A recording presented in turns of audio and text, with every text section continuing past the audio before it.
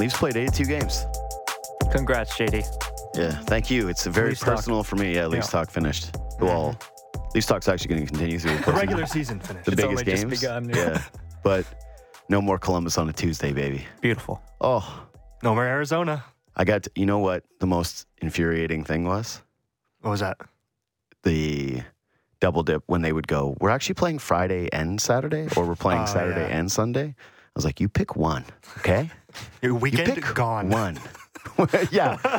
Weekend decimated. Absolute nightmare. And it'd be like two slog teams too. It's like not even good games. I know. It'd be like Senators. I'd be like, all right, that's the best Sharks, we can Ducks. do. It's the best we can do. Habs. Thank you. Really appreciated that. Anyways, it's over for me. But now it's time for the meaningful stuff. But so today, I'm going to bring on James Mirtle, senior managing editor at The Athletic, my friend. We're going to do meaningful things from a meaningless season. And then we're also going to talk about Leafs Bolts a little bit, because I don't know if I'll get them on before the series starts. We'll probably get them on during. All right, James Mirtle, good morning. How's it going? It's going good. I got to tell you that when I was putting this list together of meaningful things from a meaningless season, it was actually, I don't know if it was longer than I expected or shorter than it should be, but I only got to about 6 things. I think that's probably about right. I thought you were going to ask me for meaningful things from the game last night, and I was like, oh, man. I'm going to be digging deep for that. Yeah, no, I was, I'm glad you texted me something about meaningful things. I was like, I don't think there was anything meaningful from last night. No, I did a bad job texting this week. I was off my text game. I forgot I didn't tell you which day you were doing. I sent you the topic in a kind of convoluted way. I then worked it out in a better way, and I was really hoping that you had seen a little bit of Leafs talk last night, because I referenced it off the top, and I went, yeah, you know what? Maybe I should just text James what's going on here. So, I did not see it last night. Yeah. I'm sorry. I had plans. I didn't. I am offended, sir. I cannot believe that you would want to not hear my takeaways from a game that basically had two teams asleep until 8 minutes left, where the Leafs desperately tried to get Marner his 100th point and then failed to do so. Unbelievable. Well, just like you found it hard to do 82 Leafs talk, I found it hard to listen to 82 Leafs talk. Yeah, there you go. Dude, you know what, though? You just made me realize some people did listen to them all. And thank you to those people. I really appreciate those people. It was a good addition to the Leafs landscape, having something that was post-game like that. Yeah, thanks, man. And yeah, we're doing it all throughout the playoffs, right up after the games end, live streamed on YouTube, Sportsnet Now, all that different stuff, and then available wherever your podcasts are, all right? The plugging is done. Okay, so I'll start. You want to start with what was your most meaningful thing from this meaningless season? Honestly, I think coming into the year, the number one thing, the biggest question mark was goaltending. And the most meaningful thing from a meaningless season was that Samsonov established himself as something that no one knew that he could be. That's huge. I think people are still going to talk about the goaltending going into the series, but Samsonov had a monster year. And unless he just completely falls apart in the playoffs, I didn't expect that we would get to the end of the year and everyone's talking about, what's his extension look like? And, it feels like, and again, the playoffs obviously are what matters, but he did everything he had to do to make good on that contract that they gave him. He took a 1-year show me deal, and he showed everybody what he could do. Yeah, I agree. The goaltending was clearly the story going into the season, and then it's the story coming out of the season. I went with a bit of a different approach to the goaltending than you did when it comes to meaningful, because to me, so much of this is going to be determined by the postseason, because the number one question mark with Samsonov when he came in, at least from my vantage point and from people that I had talked to, was this guy might struggle sometimes with the pressures of this market and the pressures of big moments. He's clearly athletic. He's clearly talented. And this year he settled in. And so I think the regular season really means something to him. I think he's passed basically every check mark. You're right. To me, it would have to be a colossal meltdown in the postseason for me to say, no, they're going to have to switch it up, especially given he's an RFA. He probably isn't going to command too much leverage against the Maple Leafs. Maybe you tell me I'm wrong. And yeah, he set himself up as someone that I think a lot of people really, really trust. I also actually think this last little stretch of Joe Woll has been important in net. Mm-hmm. And getting to see him be a real NHL caliber goaltender has been important in terms of their future, because this is the most meaningful thing from the regular season to me. Kyle Dubas is no longer allowed to spend money on goaltenders. It's just not... We now know it with a bullet that he is just not really capable of doing it. They throwing darts.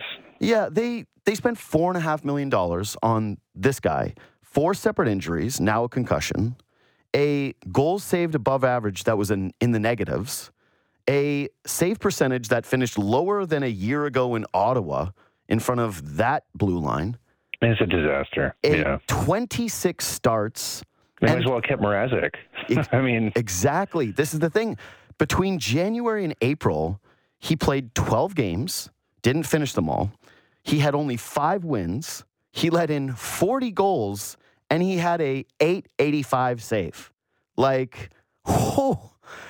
I think people remember that early stretch of Matt Murray when he came back from the first injury and thought this actually wasn't so bad, 26 games. For $4.5 million for a Stanley Cup contender, that was a colossal miss, especially considering it was such a controversial move at the time. So, yes, Samsonov paid off. You covered that half of it. I just do think that at this point, no more spending money on goaltenders that have a spotty track record somewhere else. Let your organization ride it from within on the cheap with Samsonov and Hall. Samsonov and Wall. I don't know why Justin Hall just all of a sudden got the net. But either way, that is the most meaningful takeaway for me from the regular season is you got to go cheap in-house lottery tickets rather than expensive lottery tickets in the net.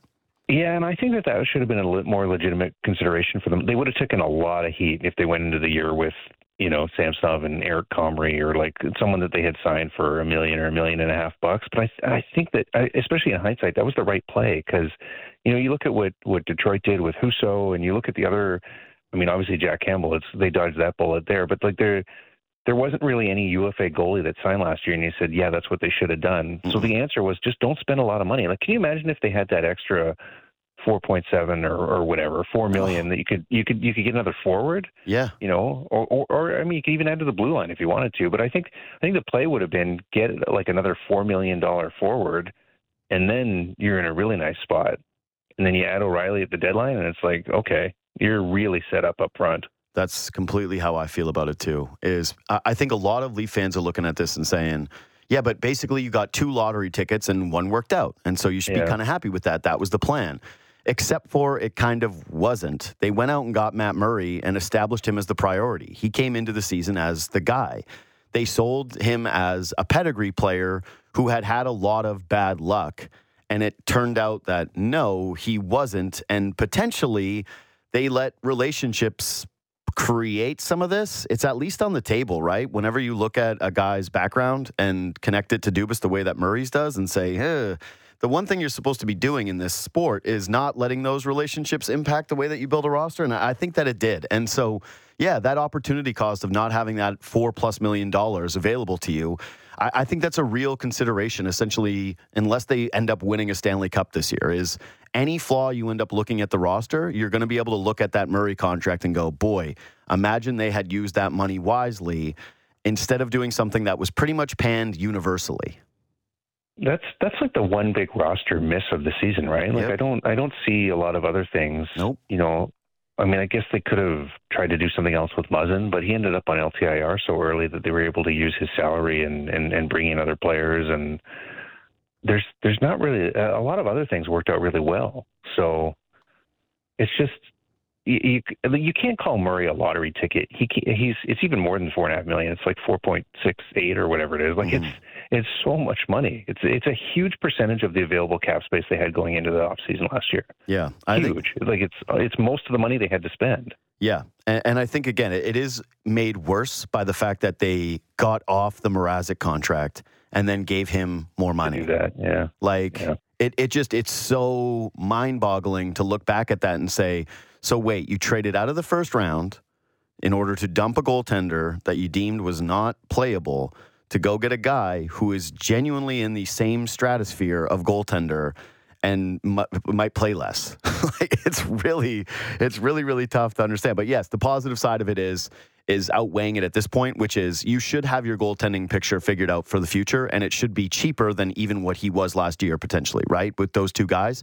Samsonov emerged. He looked great in this net. He looks comfortable in the market. He was really, really solid this year, and you don't have to make the decision this offseason to be paying some guy who's going to be entering his 30s a big ticket contract. You have Joe Wall in behind him, who looks really, really good. And I think, at least, I hope they have unlocked this idea that pedigree in the net or experience in the net, that doesn't matter as much as just, hey, flexibility in the net. So that's I think we're in agreement that this is the number one story of the season.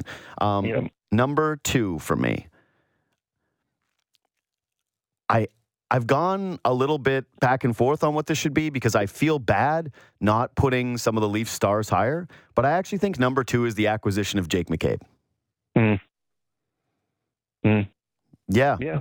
I think that makes sense. I mean, he's really settled in. Like, it seems like he just gets better. I mean, I part of it, sometimes when I watch, I'm trying to separate, like, how much of this is him playing with Brody but he's kind of like Jake Muzzin light, sort of, I think, is kind of how I think of Jake McCabe. They got a new Jake that can kind of play those minutes and younger, and he's only going to make $2 million for 2 more years. I mean, the big win for him is, like, if you can play him on your top pair and he can be what he's been the last, whatever you want to call it, 10 or 12 games for $2 million, like that could be one that if he has a great playoff or if he has a great year next year, that's going to be one everyone's going to be pointing to and, like, saying what a trade that was. And not enough people were saying it at the time. Yeah, that's how I feel about it too. It's funny because when he was the first guy that I saw write about this potential was Luke Fox. So shout out our boy, Luke Fox Jukebox.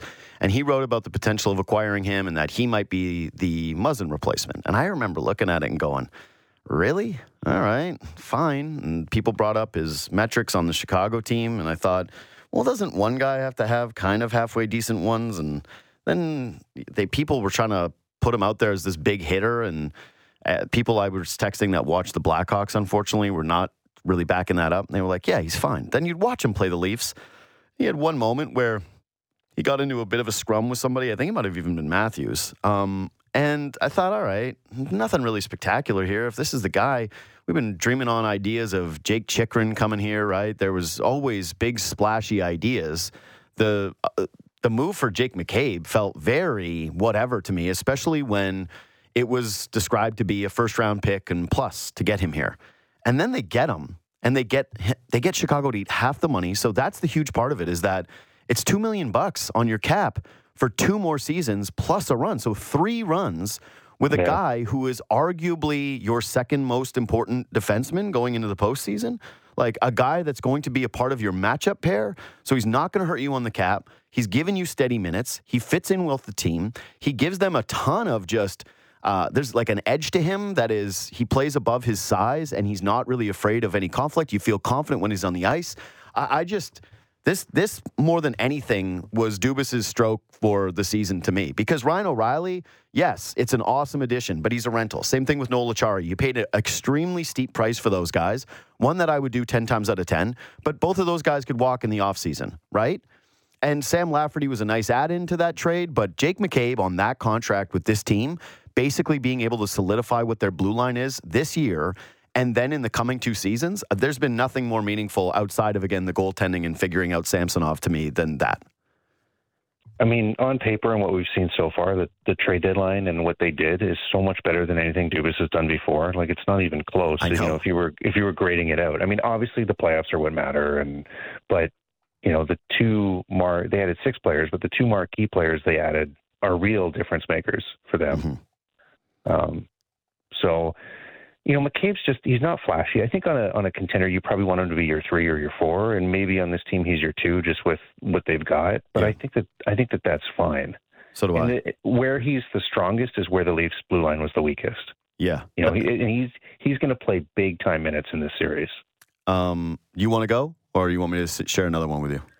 Well, like I said, I didn't really put together a list, so I'm happy to play off yours. Okay, that's great. So I'm going to go with another positive one, which is I really do think that number 3 is Marner's step as a leader for this hockey team, because I've always, maybe this is just a byproduct of getting older or whatever, him getting older, but I feel like, as someone who watches every single one of these games, who has seen basically every game of Marner's career, that he has taken a step in terms of his demeanor and who he is in the league this year. He's always been a great point getter, but he was the setup man to Tavares. He was the setup man to Austin Matthews. And this year, I felt like this whole season, he was the Leafs' best player, start to finish. he was the guy that had a lot of the most meaningful moments. And part of why I believe that this Leafs Stanley Cup playoffs could be different, and I know people like to laugh at that, but whatever, is because I think Mitch Marner knows his place in the league now, and I think that he has developed as a player and the best version of himself. Well, it's completely undisputable who the team MVP is, right? Like, It's not even, I don't know how anyone could pick anyone different. Marner, the biggest thing for me with Marner is that it became very clear when Matthews struggled for the first 60 games of the season. It became very clear that Marner was filling that void in a big time way, and he was doing some of the things that Matthews normally does, and I think he was kind of in the shadow of Matthews last year with just the monster season that Matthews had, and like, how could you not be, right? Like, a guy scores 66, 67 goal pace or whatever over 82 games, wins the Hart. Of course you're going to be in the shadow of that. But it was interesting this year when Matthews wasn't that, and very clearly you could see, I mean, we always knew Marner was a special player, but like, I think he's going to get some Hart votes probably. I think that Marner he's going to get some Selke votes. He established him across the league and I know he's finished first before in the first team All-Star right winger, I think. So he's established himself already as one of the best wingers in the league. Yep. He's a top 10 player in the NHL this year. No question. Yeah. I don't know. Would you say top 5? I mean, like, I think it's debatable. I think if you look at how he has been I've called him this for a long time. I've always thought that in ways he was the heartbeat of the Leafs. But Matthews was just unquestionably, like you said, such a force. But when Marner is going at his very best, there has been nothing like that even close for the Leafs this season. And I don't know of too many players that you think are the other teams or the team's best penalty killer, most dangerous offensive threat in terms of just what he can create around him. And then seemingly a guy who can eat a ton of ice time and never really wear down. Like, how often have you seen Marner look fatigued this year? When they did the rest for him, he was the most vocal guy saying, yeah, I don't like it. Right away was just going, I do not want to rest. Well, and he had some games with like 24, 25 minutes, right? Like, exactly. It's incredible how, you're right. As a smaller player. All over the ice too. Yes. Yeah. Smaller player who's all over the ice, who does everything for you. I would say that it's always tough for me going between, goaltenders, forwards, and defensemen. But if you told me, hey, is he a top 5 forward in the NHL? I would say without a doubt. Like, without a doubt, he is one of the 5 best forwards on the planet. And now it's on him to prove that he can do that in the postseason. That's why I had it just a little bit lower, is because he has been really brilliant, but to me, he has been a completely different player. All right, the next one, and then I'm going to lump 2 that are kind of in together. I don't know why I didn't have this one higher. This was the one that I flipped from 1 to 4, from 1 to 4, 1 to 4, 1 to 4, and then I just decided to keep it at 4 because I didn't want to belabor a point. But I think it was Kyle Dubas's transition from general manager where, let's just say, I don't know what exactly the philosophy was necessarily with some of these guys, to what we want is more compete. Maybe it's going from hard data to intangibles, but he'd always dipped his toe in the water with some of these things, whether it was Wayne Simmons, whether it was Kyle Clifford, whether it was Ilya Lyubushkin, right? Like, exactly. He'd always dipped his toe in the water and gone, ooh, this is nice. This is okay. This year he just went and jumped right in the pool. And then he swam around in it, and he was spitting out the water at all the people that could not stand some of the moves that he made, specifically the Pierre Engvall one. And he and his front office reiterated that they wanted more compete, which again is just it's a synonym for heart in hockey, which was the thing that people thought they were getting rid of. And then Kyle Dubas completely embraced that side. So, yeah, I don't know. It might not work out, but it definitely happened. And, yeah, I think it's story number 4 from a meaningful thing from a meaningless season. As part of that, part of, I think, the valid criticism of Kyle Dubas is he was just so loyal to the guys that he knew and that he had with the Marlies. And, I remember when he first came up from running the Marlies to running the Leafs, and he brought so many of the guys with him. And some of them worked out for sure, but there was just this loyalty to, the Freddie the Goat and Marincin and some of these guys that just didn't make sense. Yeah. And where you saw that was players like Sandin and Engvall. And so I think it was one of the changes I saw was they move off those guys late in the year and they bring in different, it really was it was kind of like no more messing around. Like Engvall's had his chances in the playoffs.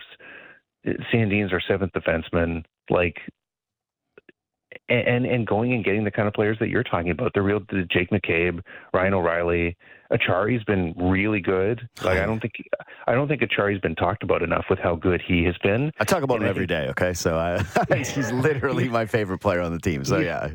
He's potentially the answer for, like, I don't think the Leafs are going to be able to afford to bring back Kampf. Like, I think Achari could be a guy that, he comes in as your third line center next year. So, and he's going to be a guy who's really good in the playoffs. I'm less sold on Lafferty, but yeah, you're not going to hit every single addition you make. But for me, the big thing is that, I don't know if you want to call it loyalty or whatever you want to call it, but it was just like being able to see very clearly the guys who you've believed in for a long time aren't the right guys. Yeah. And Engvall, I think that's what happened with Engvall. Dude, I think Dubas' deadline was unquestionably, now looking back on it, well, it's so hard because the postseason is going to determine so much of this. But if you're just talking about from that point forward, people were talking about the numbers, hey, ever since the deadline, the numbers, and I kept feeling like, all right, there are definitely nights where they were dogging it. There were definitely nights where they were way too sloppy. There was probably a little bit too much tinkering at times, for my taste anyways, where I would go, can we just not do some of these things all of the time? But overall, if you just look at on paper what they have and some of the moments those guys have had, like you watch Achari and how incredible he is on the penalty kill, and how he always wants to finish a check with something a little bit mean. How Luke Schenn has cleared the net front so many different times and added this physical element, like where he put Maroon in a bag. Like he just ended Patty Maroon's potential to intimidate anybody on the Toronto Maple Leafs come playoff time right before the playoffs started. That stuff to me is absolutely more meaningful than anything Rasmus Sandin could have done. I'm sorry. Like it's just, there's no way you could tell me that Rasmus Sandin getting second assists on Washington's power play means as much as what we've seen from Luke Schenn. And knowing that if he does need to step out for a game so that Liljegren can step in, that it is going to be met with open arms positivity and, not one single ripple of anything outside of that. So, I think the deadline was big. I think the philosophy change was big. Now we just get to see whether it pays off, because the downside of it is, well, you've really tried everything now, right? Like you have tried everything at the helm. And so what's the next move for you? Although I will say that it's of course, playoff loss, it's going to happen, or at least it probably should happen, especially in the first round. They blow it to Tampa. But boy, oh boy, I thought Dubas did a great job this season on the overall. Some misses, but this is hockey. Everyone's going to take some misses. And okay, so you mentioned Sam Lafferty. This is my last one. To me, taking a flyer and throwing in an extra player for forward depth has really no bearing on this team, especially given the most impactful thing or most meaningful thing from a regular season. The final thing is, I'm combining these two things. Matthew Knies' arrival and showing that he clearly is a top NHL prospect and important piece for the Leafs. I don't care if it's 3 games. You can't fake some of the stuff that he has. But also the negative side of that, which is Nick Robertson's fall from top prospect to franchise lottery ticket kind of nothing man. Yeah, I hate criticizing guys for getting hurt. But it happens a lot. And also when he did play, there wasn't a lot there. It's been a lot of tryouts for Nick Robertson and a lot of, what does he do here? It's true. I mean, you're right. I mean, it's hard to, I think it's fair to question whether he's going to be an NHL player, to be honest. At this point. I don't see it. So, I mean, that's tough, but I don't know. I don't know that anyone would have predicted that he would fall off as rapidly as he has. It's interesting, it's early for Knies for me to say that, but I get where you're coming from, because you watch him and it's like his head for the game, right? It's like he gets the puck and he knows what he's in the right spots. Like that, the assist that he got on the O'Reilly goal, it's just like there's no one covering him. He just floats right into the right spot and powers that. And the thing too with Knies is that he's a guy that if he's not able to find a way to make a really high-end offensive impact, he's going to be a good third, fourth line player in the NHL for sure, which you cannot say about Robertson. You can't. Like, the problem with Robertson is every time you see him, he just doesn't seem to work down the lineup. And I don't know if the tools that led him to have that monster season in the OHL are going to translate. I hope for his sake that he gets it together. I mean, I don't think there's anyone in the organization that works harder than Nick Robertson. Like, that kid is like, he's putting a great offseason. A really great offseason. He's putting absolutely everything into it. And then it's just like, tragedy after calamity where his body's not holding up. Mm-hmm. And he doesn't have the same frame that his brother does. No. And he's not going to have the same career that his brother does, obviously. No, he is not going to have that. I'll say this is the positive for him is he can't really teach that shot.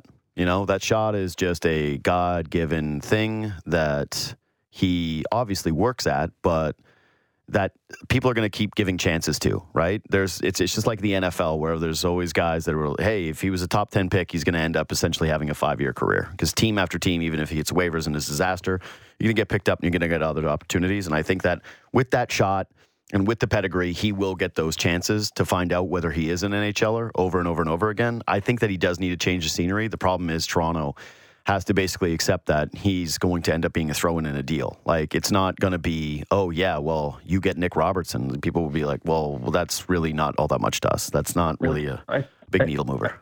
I think he's got like 1 year left in the entry level. Yeah, is that exactly. right? So, so you can play him with the Marlies. I mean, the positive with Robertson is that when he played that year with the Marlies when he was 20, he was basically, I believe he was a point-a-game guy.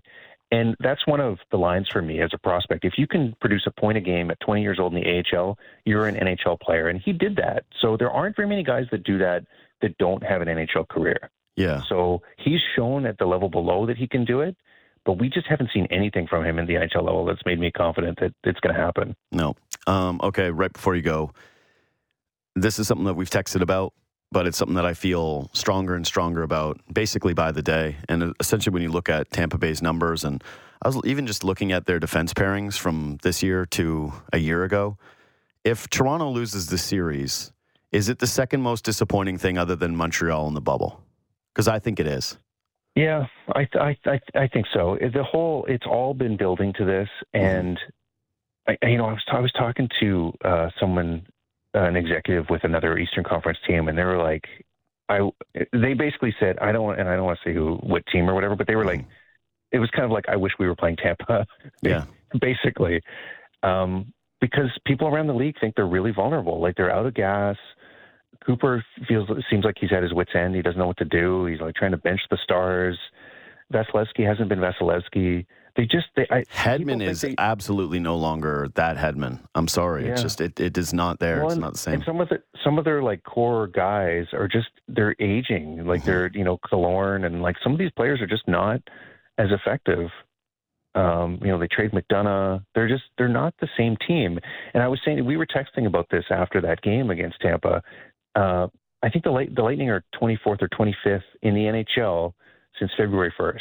Mm-hmm. I think they have 13 wins in 32 games or something like that. Mm-hmm. Like they have been bad for a really long stretch, and maybe this is some sleeping giant stuff, but I just don't think they're the same team. So none of that's to say this is a cakewalk. They've got so many stars there. They've done it so many times.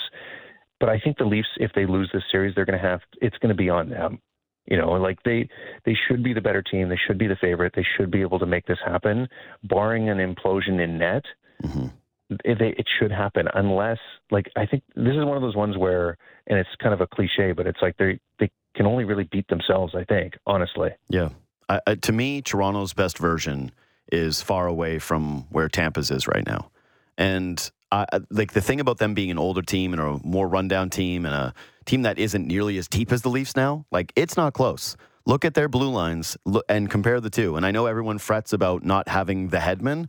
That's a fair point that they have the most reliable, best defenseman of the group.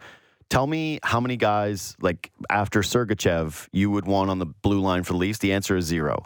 It's zero. They have two guys that are studs, and then the rest of it, none of them would play for this Leafs blue line. None of them would crack it. What? Yeah. Mr. Purby. Yeah, it's not happening. They're not doing it. They are not deep. They do not look healthy. They do not look fresh. They have some star players. They are going to be a tough out. They're going to have some nasty moments in the series, but I really do think that Toronto cannot let these guys go to a Game 7. That would almost, to me, be disappointing. Is if you're going to take a step, you should beat the brakes off this team, and you should basically be showing you're a bunch of players entering your prime, you're fresh, and you're coming off of a great regular season with, a very complete roster, and they're an older, aging one that has seen their best days, and that, it's behind them now. They should be able to take care of business. I really do think if they lose, it is just an unbelievable disappointment. You mentioned the collapse in net, but there's really not a formula here other than Tampa Bay showing up and everyone going, holy crap, they were playing possum for 2 months and they look incredible, that I'm not just going to destroy this team and call for everything to be changed essentially if they find a way to lose it. Because it's just like, this is it. They got to do it. Everything's on the line too, right? Like there's so much at stake here. So, and maybe people believe we've already seen the true colors for this core and this team and whatever, but there's not going to get a better opportunity. This is like everything that they wanted. It's on the line right now, so they can show what they really are. Mm-hmm. All right. Well, we'll see. James, thanks for your time. I'll talk to you next week, pal. Okay. Thanks, JD. See you, brother. There's James Mirtle, senior managing editor at The Athletic. Was there a meaningful storyline from the Meaningless season that anybody else here feels like missed? What do you got, Pete? I think Kelly Youngkruk is worth a mention. Career year. I was a bit worried about that contract when they signed it, the term, not like the money. Well, that part hasn't been determined yet. There's 3 more years. Very good point, JD. That's why, I'm new to the business. Yeah. But, I just feel like he had a great year and he kind of found a place in the top 6, and I'm excited to see what he can do in the playoffs. He was I wouldn't have him as high as a lot of those other guys. Mm-hmm. I struggled with this about different guys because I didn't want to go through every player on the roster, right? Mm-hmm. I wanted to go with the 5 things that I thought were the most meaningful things from the season that actually mattered regardless of what the playoff outcomes were. That's why Robertson made the list, right?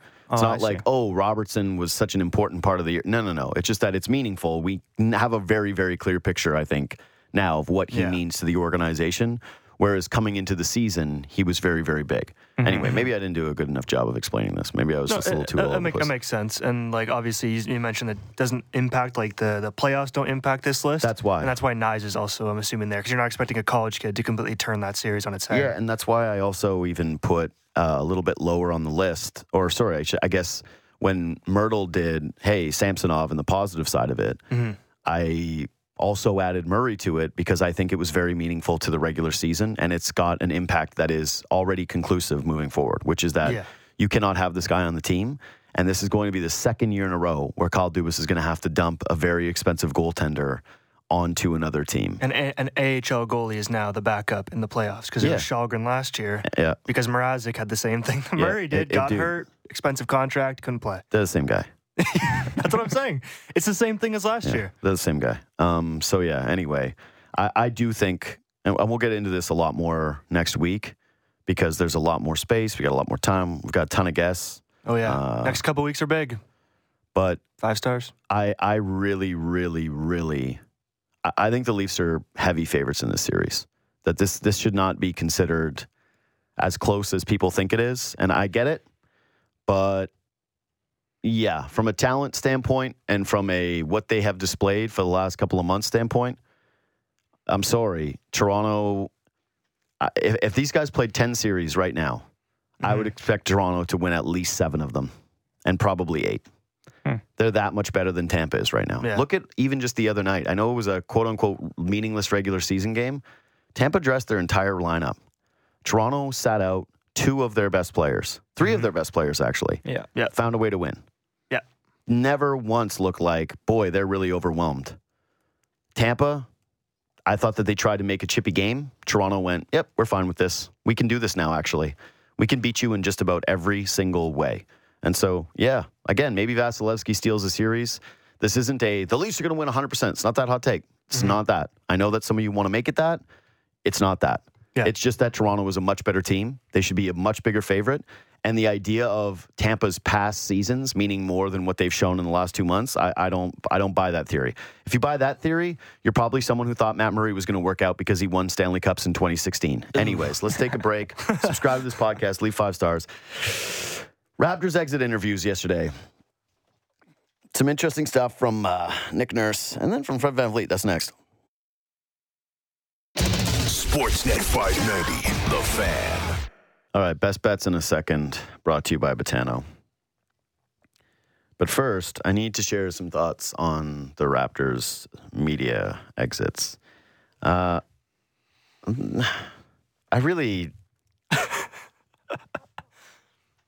thought that they got off easy. Really? Yeah. I thought that the Nurse stuff got a little contentious, and then it moved into, all right, let's de-escalate this. Mm-hmm. And then Fred got a couple of tough questions. And then, yeah, I never got the sense from anybody like that. It was just a weird media conference to watch for a team that had real expectations this year, not championship expectations, but to be out in the play-in, to have blown a lead like that. At home. And, yeah, to such an inferior team that had so much drama around it all season long, that it sort of ended with a lot of platitudes of, we're proud of this group, and Fred talking about we built something special here. And I was like, yeah, you did. That happened at one point. It was special here. You built a play-in exit. Doesn't seem that special losing at home to the Chicago Bulls. Up 19 points.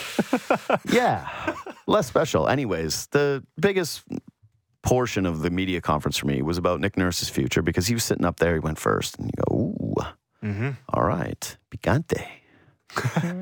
And he talked about his future in Toronto and, the opening of who opened the door to Nick Nurse leaving, going out the door. That's the question. All right, here's this clip. You got to handle it the way you best see fit, and that's what I tried to do. Do you think that backfired? No. Because, Amazing. You kind of opened the door to all the questions. I did, or you guys did? On Friday in Philadelphia, when you brought it up like that, it opened the door to a lot of this stuff. I'm just wondering, do you regret that? Not at all. I think the door got opened weeks before, right? Good. Because I don't think anyone here asked you specifically about your future. And Well, was it being reported or not being reported? My future. There was one story, as far as I know. And, I don't know if that subject had ever been raised prior to that. And I think that instance in Philly, I think it was a pretty general question. I know the person who asked it, I asked them about it. Mm-hmm. So, and I think the way you answered it was, I don't know if confusing is the right word, but it kind of allowed some interpretations in terms of, you've been here for a long time, you've been a lot to reflect about your relationship with the front office. It would have been. Well, my stance on my relationship with the front office is what I just said earlier. Masai really wants to win. I really want to win. We're driving to try to figure out how to get back to a championship level, right? I think, again, our communication is open and honest with each other. None of this even matters, that part. Grange, massive W. Holy, what a W for Grange. Stood up to him and basically laid out all of the facts, never stumbled through it, and then Nurse is like, I want to win, we're here to win after. It's like, what are you talking about? Grange's he's like, was it reported or not? He's like, yeah, it was one blog. Pete shared it in our group, and what did I... Nick Nurse reads heavy.com. Pete, what did I say when you sent that to our group chat? We cannot use this. Yeah. So Nick Nurse saw heavy.com, and he was like, I got to talk to the media about this. They've opened the door. What are you talking about? Pete sent it to Nick, actually, and that's how he saw it. Man, there is nothing funnier than someone where you go, hey, do you have any regrets about the way you handled it? And you're like, no, not at all. No regrets. And then someone lays out the facts of the situation to you, and you just have to change the subject. That's the only move that you have. Just went right to, I want to win. I don't even understand where, again, it gets back to my relationship with the front. Masai wants to win, I want to win. Yeah. No. We've known that. We no know one's that. questioning whether or not you guys like winning basketball games. That's pretty clear. That's how you got your millions of dollars. So, yeah, thanks. We appreciate the insight there. But no, you opened the door. They didn't even ask him a question directly about it. Mm-hmm. And he went on that rant. Yep. About it's been a good run here, and he's going to take some time in the summer. Been here for 10 years. And now this is what is lunatic behavior from, I think, all people in sports now, is that they believe this adversarial thing against the media, and it's fine because you need to get motivated in a lot of different ways. It's long regular seasons, tough playoff games. I get how media gets turned into, and in their defense, right, a lot of what we do is trying to search for the story, right? Mm-hmm. You have to look for the story. You have to tell the story of the season, and you don't always have it right. What we do is obviously a lot of the times a guessing game. Yeah. So fair. Fair enough that you can be upset about it in their position. But it's these moments like that where you go, who opened the door? You guys opened the door. You guys were opening the door and saying, and he's like, I don't know where any of this is coming from. It was unhinged. Yeah. It was unhinged. Off the wall. Made zero sense. And I saw now a report is from Wojnarowski of there is a path back to Nick Nurse returning. And I went, is that path back the Rockets hire a different guy? And he says, I got no place else to go, and the Raptors just run this thing back. I don't know how they do that at this point. And you know what I was thinking of during that game was when the Raptors were calling their timeouts late. And they actually called a really successful timeout in the final in the final minute where Siakam got this really amazing dunk and actually kind of looked like he got fouled, but it would have tied the game. Either way, they drew up a nice play of the timeout, but I kept thinking in the timeouts as the world is collapsing around them. And Fred talked during the media conference about how he loves playing for that coach and, he hopes he's back and he's got 1 year left on his deal. But all I could think was the Magic Johnson meme. Like, I'm not going to be here. Like, I'm not going to be here. How are you dialing in and listening to a coach when you feel like he potentially has 1 foot out the door too? And that was the story of this Raptors season is nobody really knew where they stood. It was like, is OG getting traded? Is he not? Is Gary Trent re-signing? Is he opting in? Is he not? Is Fred getting traded? Is he staying here? Is he going to get, the Jalen Brunson contract, or is he going to go play for the Orlando Magic? Yeah. Like, who's here? It's is this Siakam's team? Or are they blowing this up in the offseason? Like, is this Scotty Barnes' team? He's getting the ball in the fourth quarter. Okay, now sometimes he's not getting the ball at all. Actually, now he's in the hundreds in drives per game. All right, now he finishes in April where he has less than 10 points per game. Like, who is what to this team? Who knows that they can rely on the person next to them for what exactly? Mm-hmm. That was the whole story. And then Nick Nurse, right before the playoffs, goes, I might not be here, and who knows what I'll be doing. And then he's like, I tried to handle it the best way possible. The best way that you thought possible as a leader of men was to unprovokingly discuss your future in the city and that it's been a nice run and that you'll reevaluate things. It's a crazy decision. Summer. Crazy decision. What? Like, none of that makes any sense. Yeah. And to be clear, I actually do think that is one of those moments where he could have just simply said, I wish I would have handled things differently in hindsight. Mm-hmm. Well, what he said in the conference, like the end part of that's what he should have just said in the beginning. Just say that, get out of it. Yeah. No, he controversy. opened the door. Exactly. He opened the door for all of it. It was not the media. Heavy.com did not spiral things out for Nick Nurse. He was Pete's like, company. It was out there for weeks. I was like, okay. Yeah, guess what? People wondered about your tenure with this team because you had gotten into it with some of your players. Some of your players were publicly questioning the way that you play stylistically on both ends of the floor. And it seemed like you were at odds with a lot of people and you guys were not having a ton of results. So anyways, here's Fred VanVleet, who backed his coach, but then also said this. We are an offense that takes what we can get at times too. And so with the roster, I know for the majority of the time, without a 5, that almost forces the defense to switch 1 through 5, right? And so there's a lot of ways you can get better at playing against switches, but sometimes you just got to beat your guy. And if you beat your guy enough to win, then it's great offense. And if you don't, then it's not, right? So the basketball convo is so intricate and, it's so detailed that it's hard to say one way or another. I think that the ball movement and just getting everybody involved, I think it developed and got better throughout the season.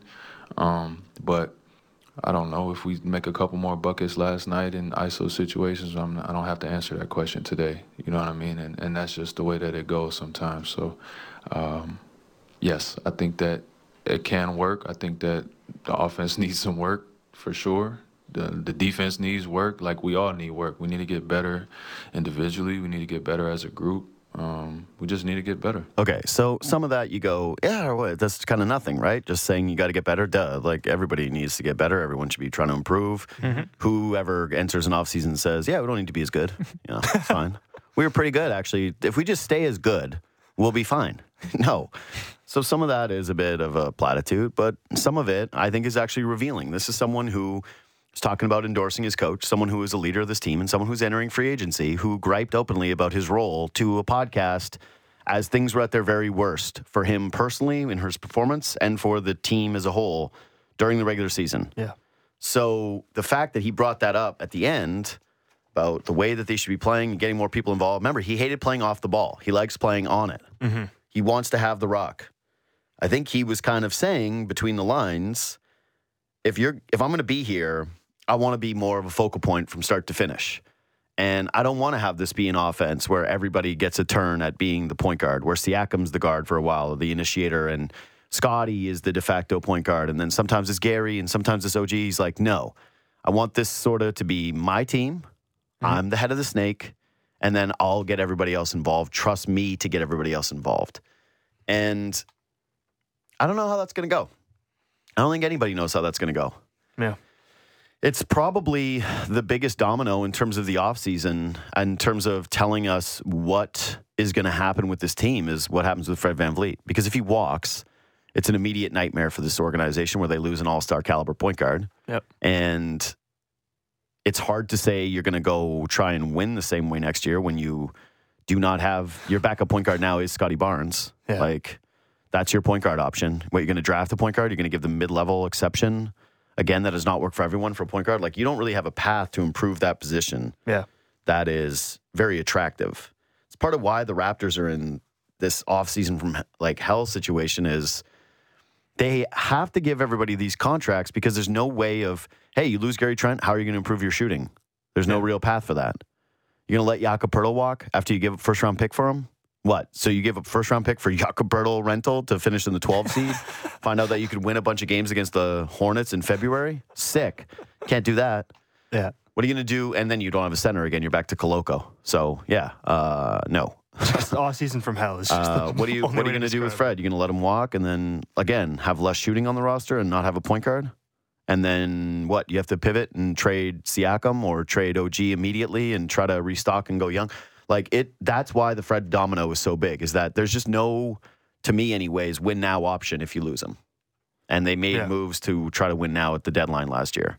So he's the important domino, but I did think like the style of play thing is interesting and how they might have to figure out what's going on with their coach before Fred decides what he's going to do, because he's going to want to know what his role is and where he stands with someone and, what his power level is in the organization. To me, those two guys, Nick Nurse and Fred VanVleet, they both made their cases for, here's the power I want, here's what I want. They're both going to need big contracts. They're both going to want basically a lot of say in terms of the way the team plays. Kind of only feels like one of them's coming back. Do you think Nurse comes back? No, I think if I had to guess right now, I would say that the Raptors bring back almost all their players. Mm-hmm. I think that even talking to Blake, that there's more chance that Gary Trent Jr. opts in, given how bad he was this year. Yeah, because his value is completely tanked. Yeah, exactly. Anyway, so I think the Raptors kind of run it back. Maybe they trade OG if the trade package is big enough for him. Mm-hmm. But I think that's the kind of confusing part about this Raptors team that's a little paralyzing right now, is that they don't have a front office that likes to make big, bold moves just for the sake of making moves. They're very loyal to their players, like we were talking about with Mirtle earlier. Like, it can be a little damaging at times, even though they did trade DeMar. That was kind of you have to do that trade. Yeah. Anyways, we'll do more in the podcast-only section of the show. So subscribe to that, follow that, do your thing, go over there. But now it's time for Best Bets, brought to you by our friends at Botano Sportsbook. So many awards. I saw their TV commercial yesterday, actually, and they were the casino of the year, online casino of the year, too. But they're also the 2022 Global Sports Betting Operator of the Year. I got to tell you, I had a Leafs under 5.5 bet that won yesterday on Botano, which I felt very good about because they kicked it in the net with 1 second left, and I thought I lost with the empty netter, and I was sweating. So I was sad Mitch Marner didn't get .100, but also it made me money that he didn't. Robbed by like 4 different Rangers. Here's the way I see it is Mitch Marner gets like $11 million a year, and my bet was $250. So I will always side with me over him. Okay, I got me. I got me to worry about. Personal bias. The other one, though, Jays didn't score any runs, which is kind of a bummer. I didn't know Chapman was going to end up being out of the game, which was a bit disappointing for the bet yesterday. As soon as I saw him, and I looked at the lineup, and I was like, that's a lot of guys I don't like hitting in this game for me having a bet of over 5.5 runs. Didn't really love that. But yeah, as for tonight, what we're going with is a future. I said it already, that I think that there's actually pretty good value on the books right now for the Leafs to win a playoff series. But minus 154 is not as great of a taste for me. You'll be able to bet the series better if they lose. But Leafs to win the first game and to win the series is plus 135. Mm-hmm. I like that one. Wow. Because if they lose, you can bet them to win the series at a better number. That was Best Bets, brought to you by Botano Sportsbook. The game starts now. All right, podcast only portion of the show. All right, only for the people who like the show. No more haters. All the haters are gone. No haters. It's the way that it goes. All right, Friday edition. I got to tell you, I went to that Jays game Wednesday and Thursday show, podcast only portion. I felt bad. I want to make this one better. I was just hungover. I was tired, and I was getting ready to... It was fun, at least. Was it? Yeah. I was having fun. I left the studio yesterday. My buddy Sam picked me up, and we went and played some disc golf. I was horrific. Oh, yeah. How'd you shoot? Or throw? I was actually throwing very well. Thank you very much. And then the wind got me. I was Tiger Woods. Wind guy. The announcers like Nance be like, he's not moving very well. that was me at the back part of it. I was struggling, and after every shot I was doing the wind's face. Like it wasn't. It was not great. No, I was dead. I was toast. That's the thing. You know, you go to the Jays game and you drink those massive Bud Lights, and you're like, I only had 4 beers. It's like, that was not 4 beers, and you're old. I was 12. Tap and go. And then you went home and you ate food and watched the Raptors game that you already knew the result of, being like, I hate these guys.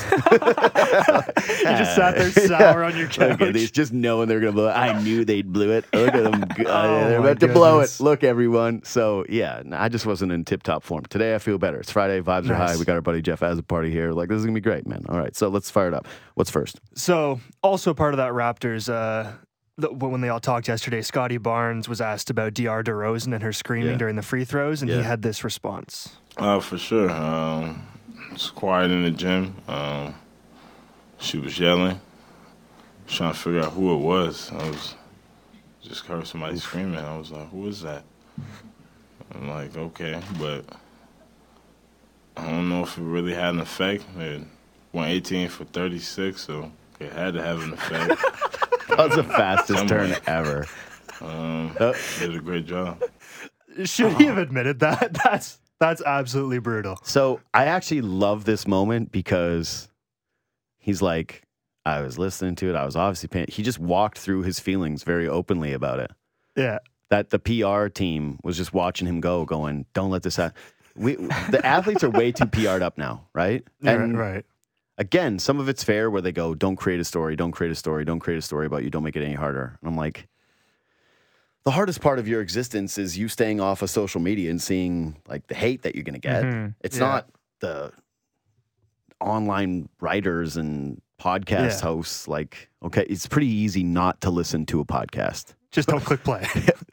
Like, that's the easiest thing, to siphon through one and go, what are the stories that they're saying about me, Scotty Barnes, right? No big deal. Yeah. Social is where they got to do it. So, but they're too DMs PR'd up. and stuff. This is it. It's like they always want to, put your best foot forward and blah, blah, blah, blah, blah. But yeah, he's walking through that. That's so funny. And he's like, yeah, I was trying to hear who it was. And the gym was quiet. And I was like, it's not great that gym was too quiet, the Raptors, but it's like you're shooting free throws, the home team shooting free throws, so it's advantageous. And they also do like the shh thing he's in like, the stadium. From him to go, like, you got to clip that part, Austin, which is just him going, I don't think it affected us too. It affected us. It's like, I don't know if it affected us. We went 18 for 36. I don't think it affected us. Here's the stat. It affected us. That's one of the fastest turns I can ever remember from an athlete. Should he have admitted it? I don't know if it really had an effect. Yeah, there. I don't know. 18 for 36, so it had to have an effect. It had to have an effect. Again, he was like, I don't know. It had to. Yeah. It had to have an effect. All right, so should you admit this? Privately, definitely. Amongst your group, if it actually did, then something you should work on. Yeah. Mm-hmm. Like, what? This is something I don't even know how you work on that, because your whole life has been preparing you to shoot free throws with things going on. No, you have to clip it and play it in the practice gym as you're shooting free throws. Yeah. And then just learn to cope with weird sounds. Could you imagine? It's just DR DeRozan's screams all throughout. The OVO Athletic Center just echoing. Anyway, I saw DeMar's not bringing her to the game tonight? She has to go back to school, apparently. Oh, okay, that's why? Yeah. All right. Because she called DeMar earlier in the week and said, hey, can I miss school on Wednesday to go to the game in Toronto? Because I miss going to games in Toronto. Anyway. And then they asked him, like, is she going on Friday? He's like, no, she's going back to school. Yeah, all right. That's cool. All right. That's good. I was worried that was a situation where he was like, I don't want her to get any more flack. Right. I guess that makes sense, but I didn't see any online, and I'm sure there was some weird people saying some mean things, but I'll give it to you right now. She should have been kicked out of the arena. There's a home game for the Raptors. You got someone screaming at the home team. What are we doing here comes wild card with the worst take of the day again. Boom, undefeated. Austin Mackey. Just get her like out the of here. Champ. You're out cheering for the Raptors. You're not cheering at all. The champ is here. Like, the champ is here. Just the dumbest guy ever. Anyways, stand by this one. Like, yeah, little girl, get out. Yeah, no, that's a great idea. As soon as he said, like, I'm going to give it to you right here, I was like, oh, no. Honestly, you make me so mad. You make me so know I was doing it. DeMar DeRozan's daughter made me so mad. All right. I feel that. That's enough. That's enough. No, she is... That was incredible that she did it, and that's what you do at sporting events is you yell and you try to have an impact as a fan, and she did it. She actually accomplished the dream that we all have. That is the dream we should all have. Impacting the game. Because... Listen, I told you yesterday that Sammy and I now call the bleacher seats behind the bullpen the ejection section. The ejection section, because it's just clearly going to be the bros who came in an hour before the game, sitting there drinking in the sun, red face from the sun and the booze. The first reliever that walks down those steps is getting berated. I already saw something where it was like, there's a video of it. The Detroit Tigers guy, I forget his name. Yeah, Shreve was going down the stairs, and there was a dude leaning over the railing, just pointing the finger at him, giving it to him. I got to tell you, I think that is awesome. It's hilarious. I got zero issue with that, as long as you're not saying things like, every half-decent person, knows what crossing the line is. Yes. If you're just yelling, leaning over, being like, you're going to blow it, Shreve, you're a loser, you're going to blow it. That's awesome. Yeah. That's amazing. Can't throw anything, can't spit, can't touch. Yeah, like say certain things. Yeah. Nothing. There's a line. Yeah, certain things you should know across the line. Yes. And guess what? If you say certain things, the crowd will turn against you too. Exactly. Like that happens. It's common sense. Yes, I watched it happen to my friend Braden once in the most hilarious way ever, where he had the crowd in the palm of his hand. Former baseball player who just knows all the chirps and had the crowd going with the correct chirps, and then got a little too drunk, and then threw a big F-bomb out as it got quiet. Oh, God. And it was awful. But not for me. It was amazing for me to watch. I was dying laughing as people started booing him and going from like the crowd hero to the villain. The crowd villain. And he was literally, that's the theme of the week. it literally was one of the, it's the inverse you die the Kiermaier. Hero, or you live long enough to be the villain. He was that. It's the reverse Kiermaier. Nobody's advocating for anything stupid or dangerous when it comes to those sections. Yeah. But that's exactly this is a little girl screaming during a free throw. Mm-hmm. The idea that there's Mackies out there in the world that are like, hey, that's not good. Were they in Chicago or were they in Toronto? I'm just confused. So your was contention... she yelling at Toronto or was she yelling at Chicago? I just don't remember. Oh wait, no, she was cheering against the home I know you team. can't What remember because your brain here? is scrambled eggs. She should be out of here, not been brains. allowed to sit there after the first scream happened. Again, please, no mic. Azo, turn his mic off. Done. You're done here. We've already heard from you. I see no red behind the glass. It's over. Like your take is horrifically bad. Yeah, it's the correct one. You go on the road, you go anywhere in a stadium, you're cheering against the opponent. That's awesome. Yeah. That's amazing that you're able to lock in and care that much about the game. And it actually, to me, is like one of the great sports fan memories just because she's doing it for her dad and she's doing it on the road and she screamed so well every single time. She nailed it. And if you look at the stats, she had the impact. Incredible. And so I don't really, like Simon messaged this one to the group and he said, hey, should he have admitted that? And I know that modern culture is like always keep a secret. Don't tell anybody that something phased you. Don't say, what? The other team's going to send a little girl to scream every game? Like, no, that was a one-off. It worked one time. It was an encapsulated moment. And so I think for Barnes to admit it, it's no big deal. I actually think it's kind of cool that he just walked it through and was honest about it. They're not using it as excuse, right? That would be something you don't admit. If Scotty Barnes was like Austin, all soft and idiotic, and decided to go like, she shouldn't have been allowed to do that. Yeah, then you're like, whoa, yeah. What are you admitting? Yeah. What are you talking about? Like, that's the thing. Austin genuinely admitted his take to the public. There's a lot of people listening. That's what I'm saying. You should be embarrassed about that kind of stuff. You shouldn't be embarrassed about saying like, hey, maybe the awesome chirp affected us, especially if it was a one-time thing. Now, though, I will say the only risk you've taken is if now your free throw percentage goes down next year and everybody's in your ear about it, then that is a real story. It's like you get affected, you get rattled at the line. Did you see down the line when Siakam was taking his free throws at the end of the game, DR screamed for the first one and then faked him out, didn't scream for the second one, and he missed it? So she was actually like putting in strategy at the end. She is the man. Like, she was actually like playing them at the end. She's so cool. Yeah. So DeMar was one of the coolest guys that ever played in the city. There's just no doubt about it. DeMar DeRozan. And then seeing his daughter, just real style, and then crushing it all game long and destroying Raptors fans and like getting in Austin Mackey's kitchen. It's just what a cool dub for the DeRozan family. She kind of owns the city of Toronto now. It's kind of tough. It's sick. She ruined my night. Yeah, I know.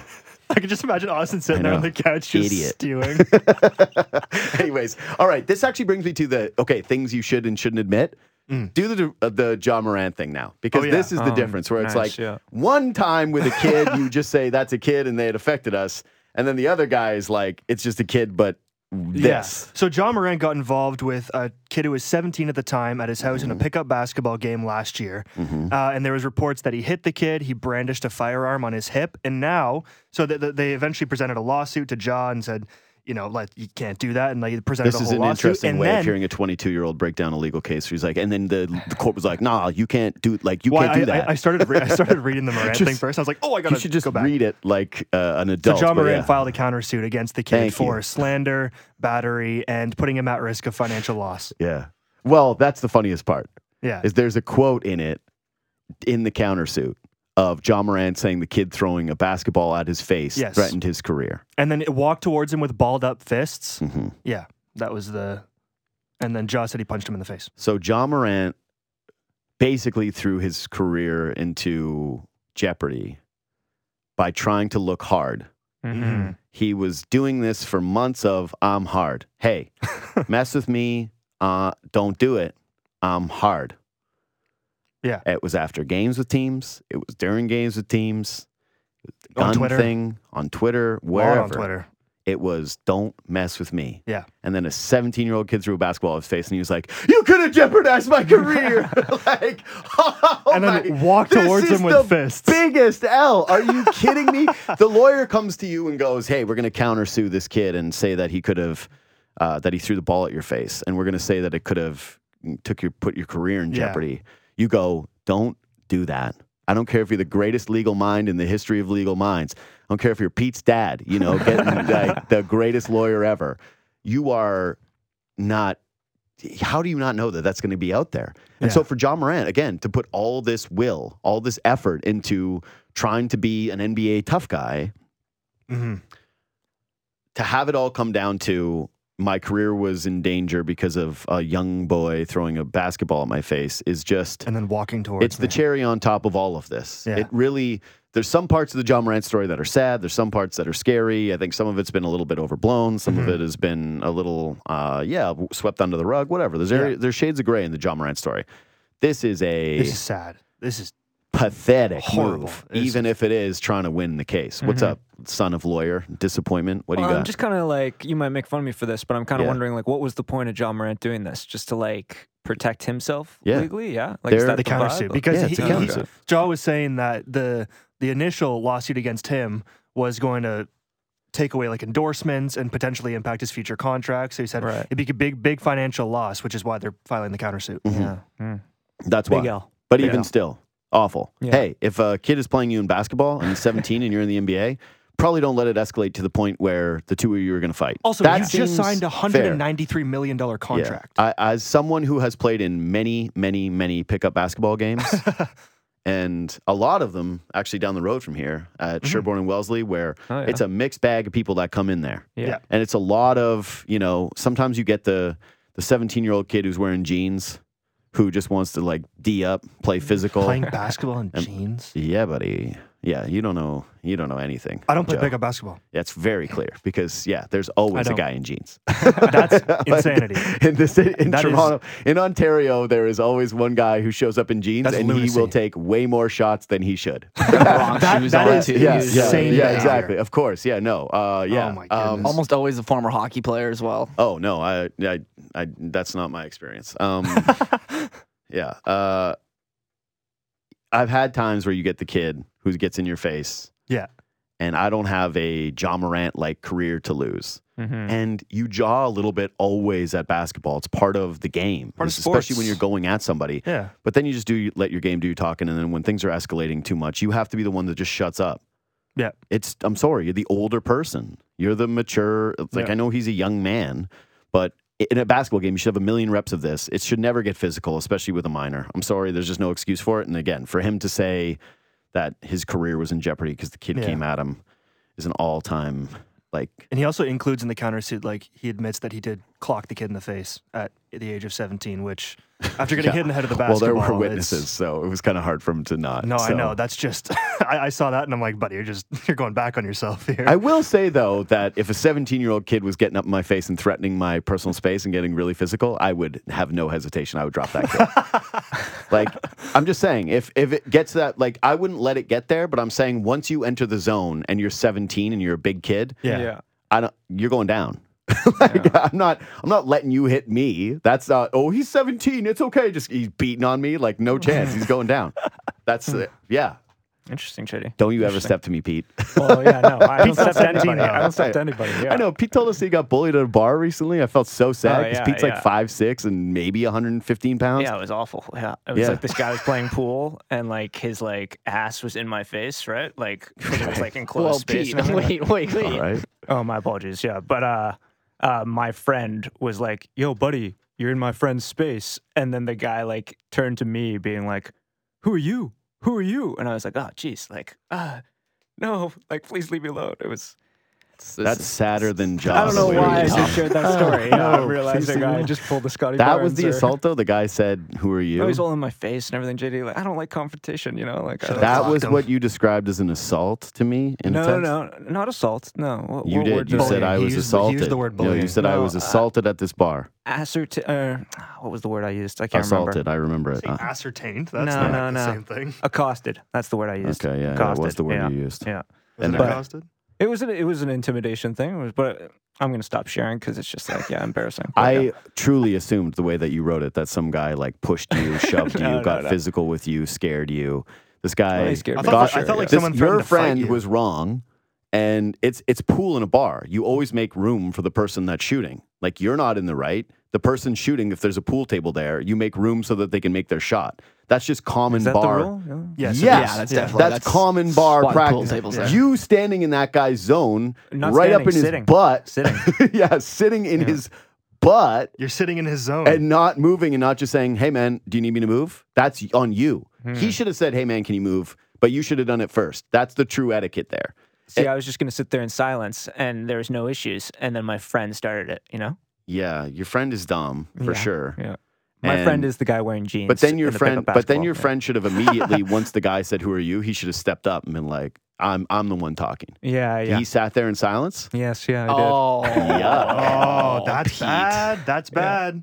If you start something, you got to finish it, or at least go further than What that. is going on? I just Here's am what I'll trying tell to you. chill. Here's what I'll so tell your you. friend should have said, he's Pete Walker. He's Pete Walker. When Thanks, you're Austin. no, that's not what you do. Oh, I know. because then Trying to get Pete fighting him. That would have been funny, JD. Come on now. ragdolled by this guy, gets pool cue over his neck.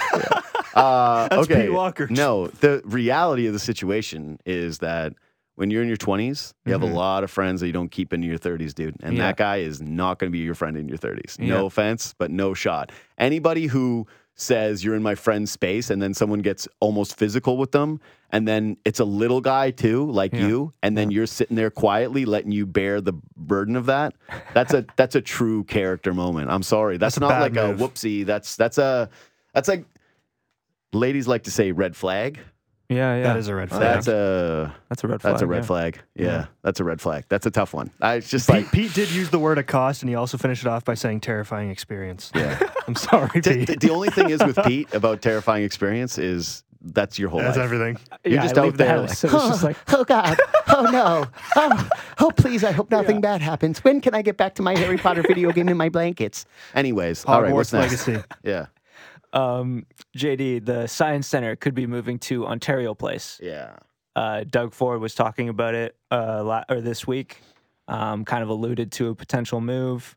They're planning on trying to create more affordable housing where the current Science Center is. And I'm just wondering, like, do you support this plan? And kind of the question marks surrounding Ontario Place the last few years. Okay, so I think Ontario Place stuff is the weirdest story about living here in Toronto because it's such an important space. Yeah. And like Budweiser Stage is really all you use over there. Some people go for like the walks in the area, and There's a nice trail that goes all the way around. Yeah, that like, on the trail is lake all and right, stuff. but it's also a little bit of a chilly trail for what it actually is. It's not like gorgeous. You don't go No. through that trail like wow. It's just like open space that you can just go run. Like yeah, pretty much, and you can just stay on the boardwalk down there. It's even nicer actually. So. And then there's a park there that's all right. Yeah, it's not amazing, but it is some of the most important land, obviously, in all of Toronto. And yet it's always like, what's going on with it? Yeah. Are they making spas there? Are they they're putting in palm trees there? Yeah. Like, I never know what's going on. It's a weirdly reported story. It should be one of the most important things that we discuss in the city in terms of, hey, what is Ontario Place going to be? It's bizarre. And yet it's always kind of like some weird company might take over, or the Science Center is going there. Like, it's been closed for 11 years now. Yeah, I played disc golf yesterday at Seton Park, which is right beside the Ontario Science Center. And yeah, I saw a couple school buses. I saw a couple school buses that went in there that day, and then not really much else. Like, is the Science Center bumping? Well, the whole thing is they're Should we be building putting that a science crosstown, right? Should we be putting a Science Center in downtown? I'm just asking. Is that what we need? Is that what we want? Anyway, I think that it should be awesome social spaces like some of the ones that we have now. Like Bud Stage is obviously super important. Keeping 100%. that and having that be a Toronto venue is one of the cooler things. Being up on the hill, having some drinks in a summer night and watching a band that probably doesn't get a crowd half this size anywhere but Canada is a Canadian tradition. Yeah. You know, you've got to have those nights. Yeah. The rest of it, I've not seen a single plan where I went, that's awesome. Yeah. It's bizarre. I've just seen a What about lot the of casino? Oh my goodness.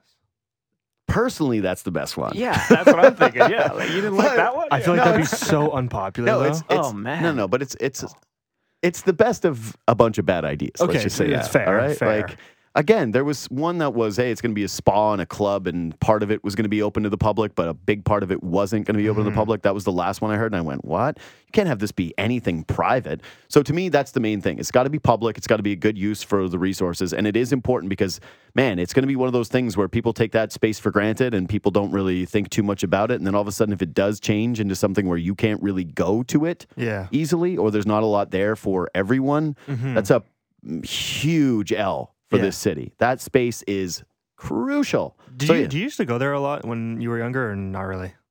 What do you mean? Like, did you used to go to Ontario Place a lot when it was still open, or not? He's from the really? Yukon, Joe. I know that. I mean, like, when you lived here and Ontario Place is open, did you? No. No, I you went to Bud Stage. That's Okay. where I've gone in that whole area, essentially. And then, yes, walked the park and been around there. But no, I have not really done any other Ontario Place things on the regular, which is, again, a bit of a reason why they do need to renovate this, is because right now it's not good enough that it's just basically a solid to not amazing concert venue. You know, like that whole space that stretches all along the lakeshore is, pretty nothing. And it could be such a great space too, because it's like, man, they have such a cool thing going on with where like exhibition is, and we walk people down throughout that area. Like, that's a cool part of Toronto, and then the highway being there. But then it's just all this unused lame space. So anyways, that's it. Yeah, it's weird that it's been closed for that long, and there's still like no like concrete plan. To put something else there. It's bizarre. It's right on the lake too. Yeah. Well, it's a lot of competitive interests. Anyways, That's we true. got anything else? So the MLB, a lot of teams are starting to push alcohol sales back further in the innings, past the 8th inning. Yeah. Which previously the limit was the 7th.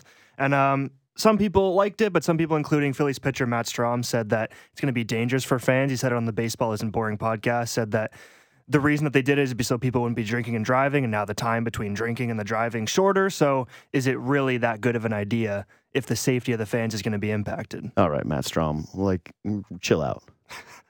He has a point. No, he doesn't. What are you talking about? An inning now in baseball is like, what, 15 minutes? Yeah. 12 minutes?